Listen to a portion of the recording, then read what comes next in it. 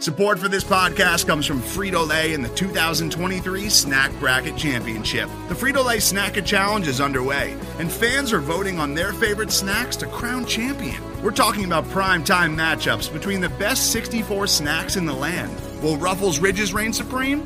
Can Doritos defend their dynasty? Or will Smart Food use their smarts for a surprise upset? Only you can decide.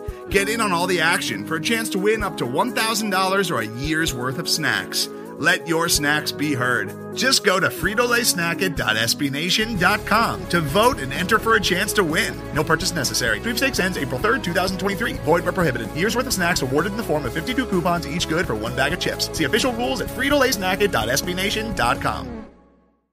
Hey everybody, it's Dave here, and we've got Jonas from Germany, fresh from coaching his youth football, that's American football by the way, team. He's here to talk Kirk Cousins, and should he stay and should he go? It is time for Climbing the Pockets, Vikings Daily SITREP.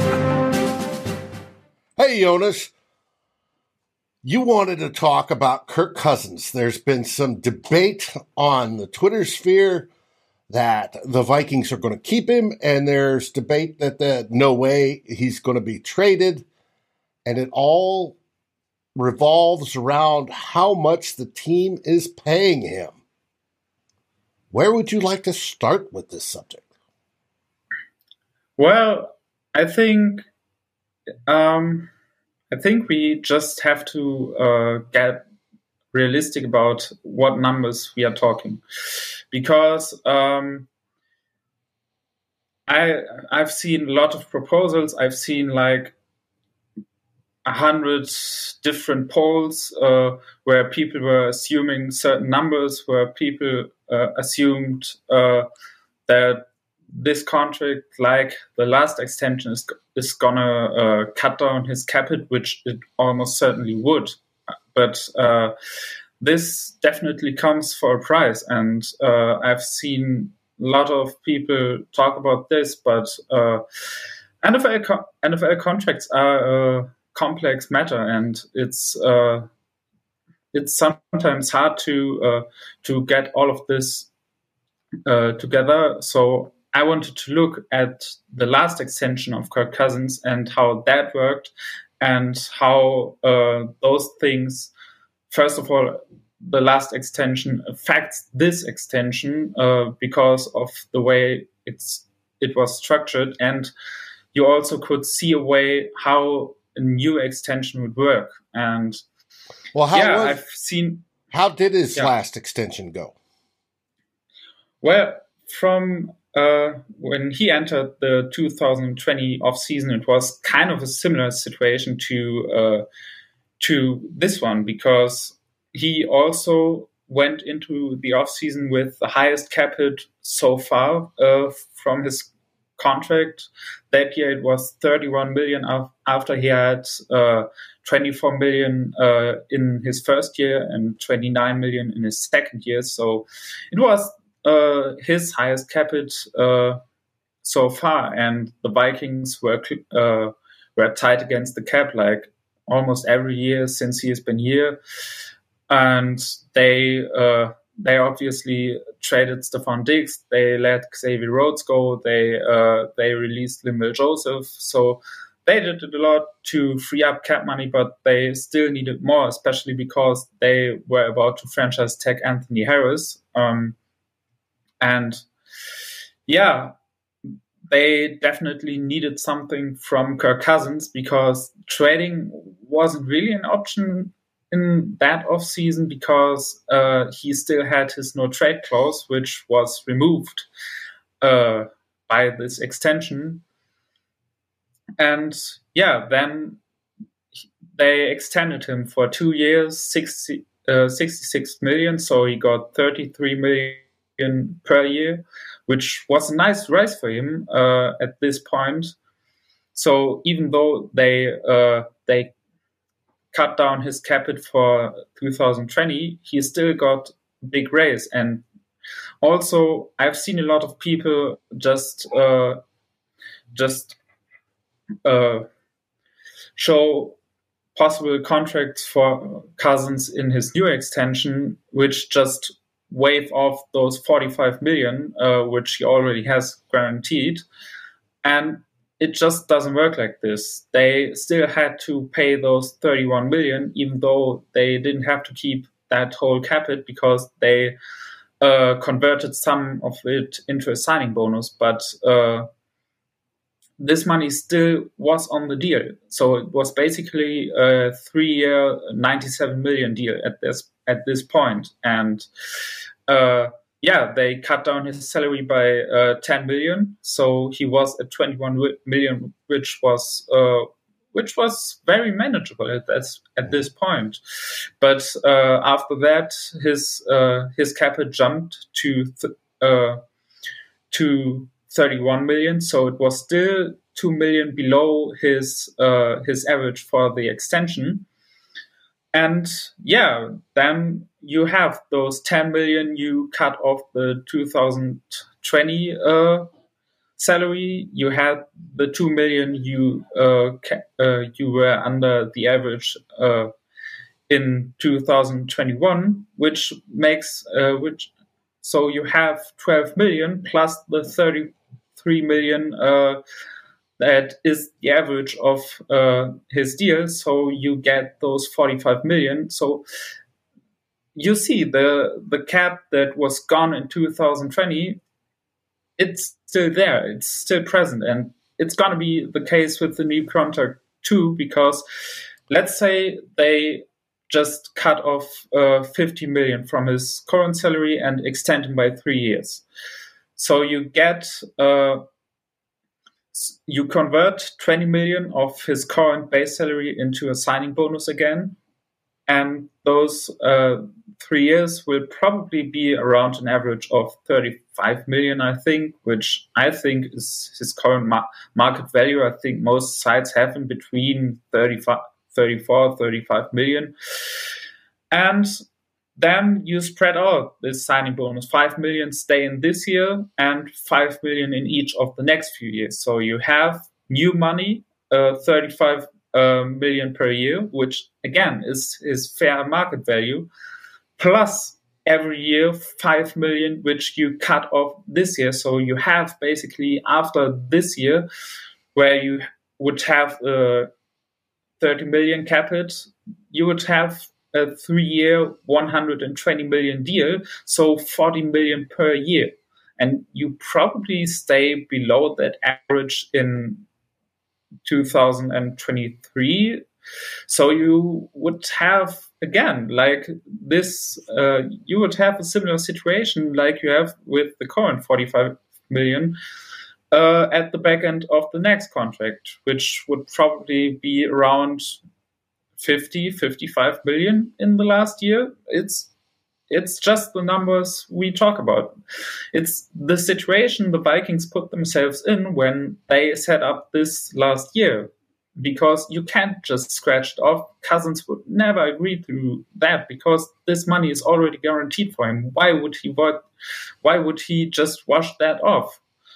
Especially since he knows that if he just plays out the deal, he's gonna easily get 35 million per year next season on the open market. So there's really no reason for him to just waive that off. And until he decides to waive it off, the Vikings can't do anything about it. So any extension and any contract proposal has to include those 45 million in some type of form. No matter if you pay it this year, or if you spread it out into the next few years, but it will still be present and it will be on top of those 35 million per year. Yep, exactly. A lot of people don't understand how when we talk extensions and they take and convert a chunk of money into signing bonus, how all that does is put the value of the contract, larger chunks of it, and pushes it down the road.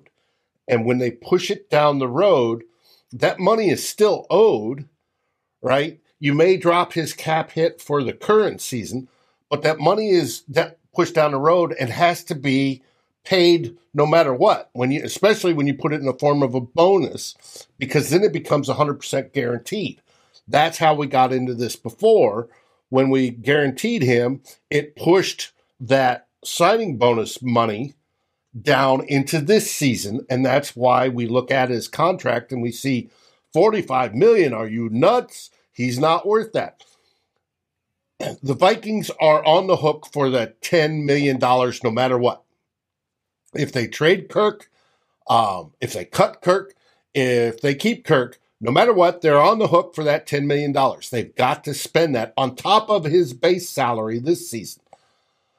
And that's where it comes up to the $45 million. If we do it again, all we're doing is pushing more guaranteed money down the road that eventually the Vikings must pay, whether he's on the team or not.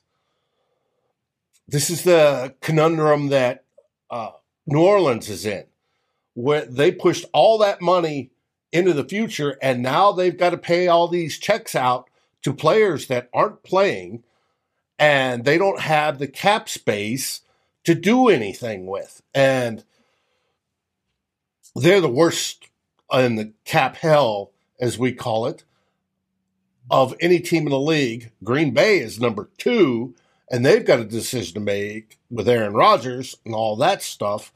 But we're putting ourselves in a disadvantaged position by extending Kirk Cousins and pushing that money down the road, because that money may be useful later if we need it. Say we need a right guard free agent, right? And we can find one, but now we can't pay him because we still owe this money. That's what you're getting at, correct? Yeah, and of course, I've seen some people suggesting that he might take a pay cut based on some interviews he's given, but, you know, I don't have any insight. I don't obviously know him personally, and I am not going to pretend like I have any inside source or something like that.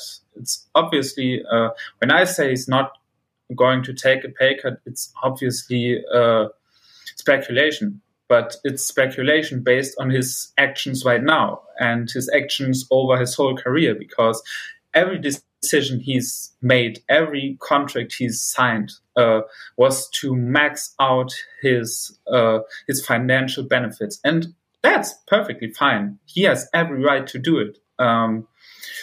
But if you just look at these decisions, I mean, those short contracts alone, which he definitely wanted when he first signed here, he wanted to have like a 3-year deal to cash in a few years later again. And he again just signed for 2 more years. So he now has a chance to again renegotiate this thing. And I know people point at the first contract and say, oh, the Jets, they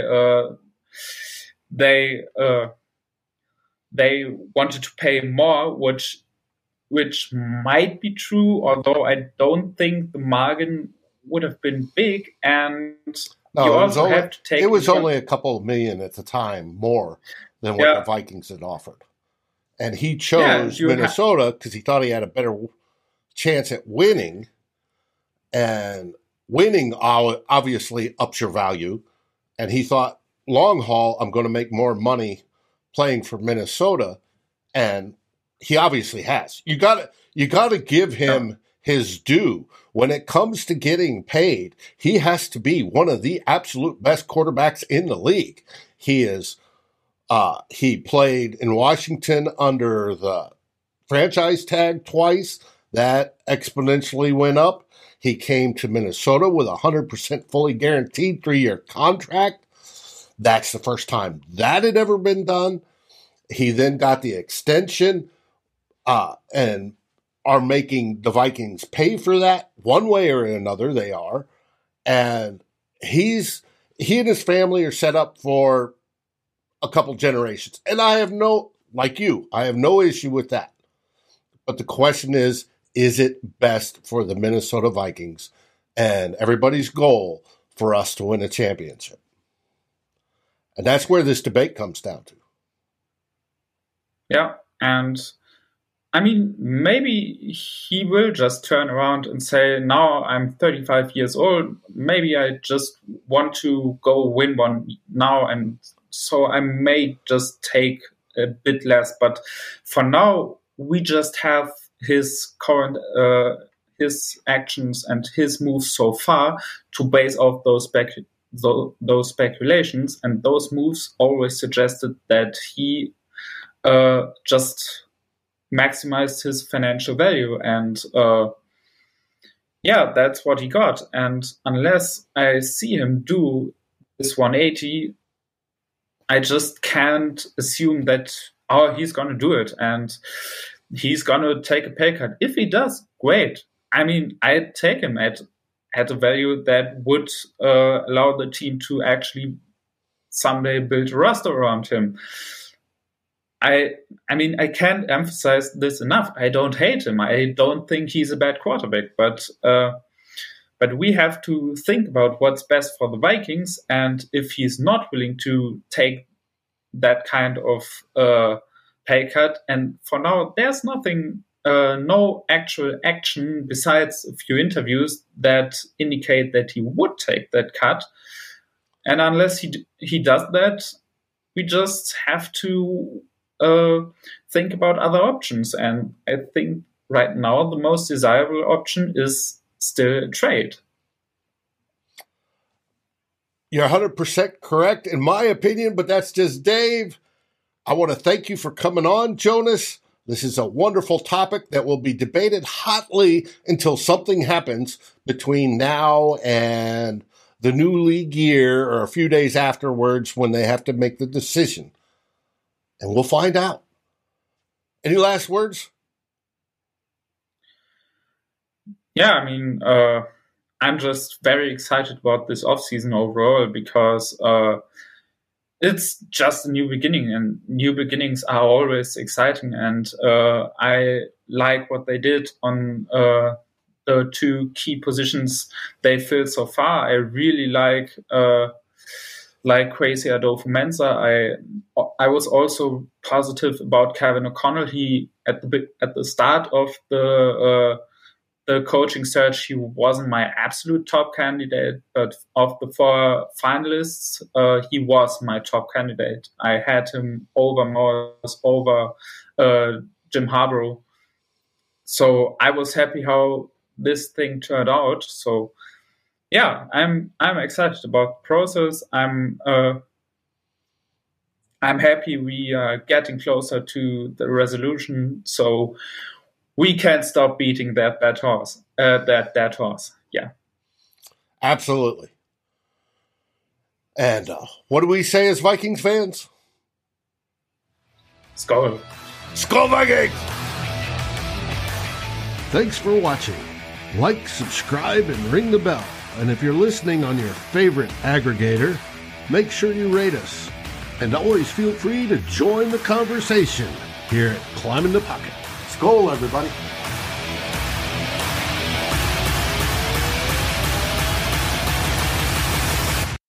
Today's episode is brought to you by Cars.com. With over 2 million vehicles and 50,000 more added every day, Cars.com will match you with the perfect car for you, your budget, your life, your style. And if you're ready to say goodbye to your current car, Cars.com will get you an instant offer to cash it in. Just start by entering your license plate and get matched with a local dealer who will write you the check.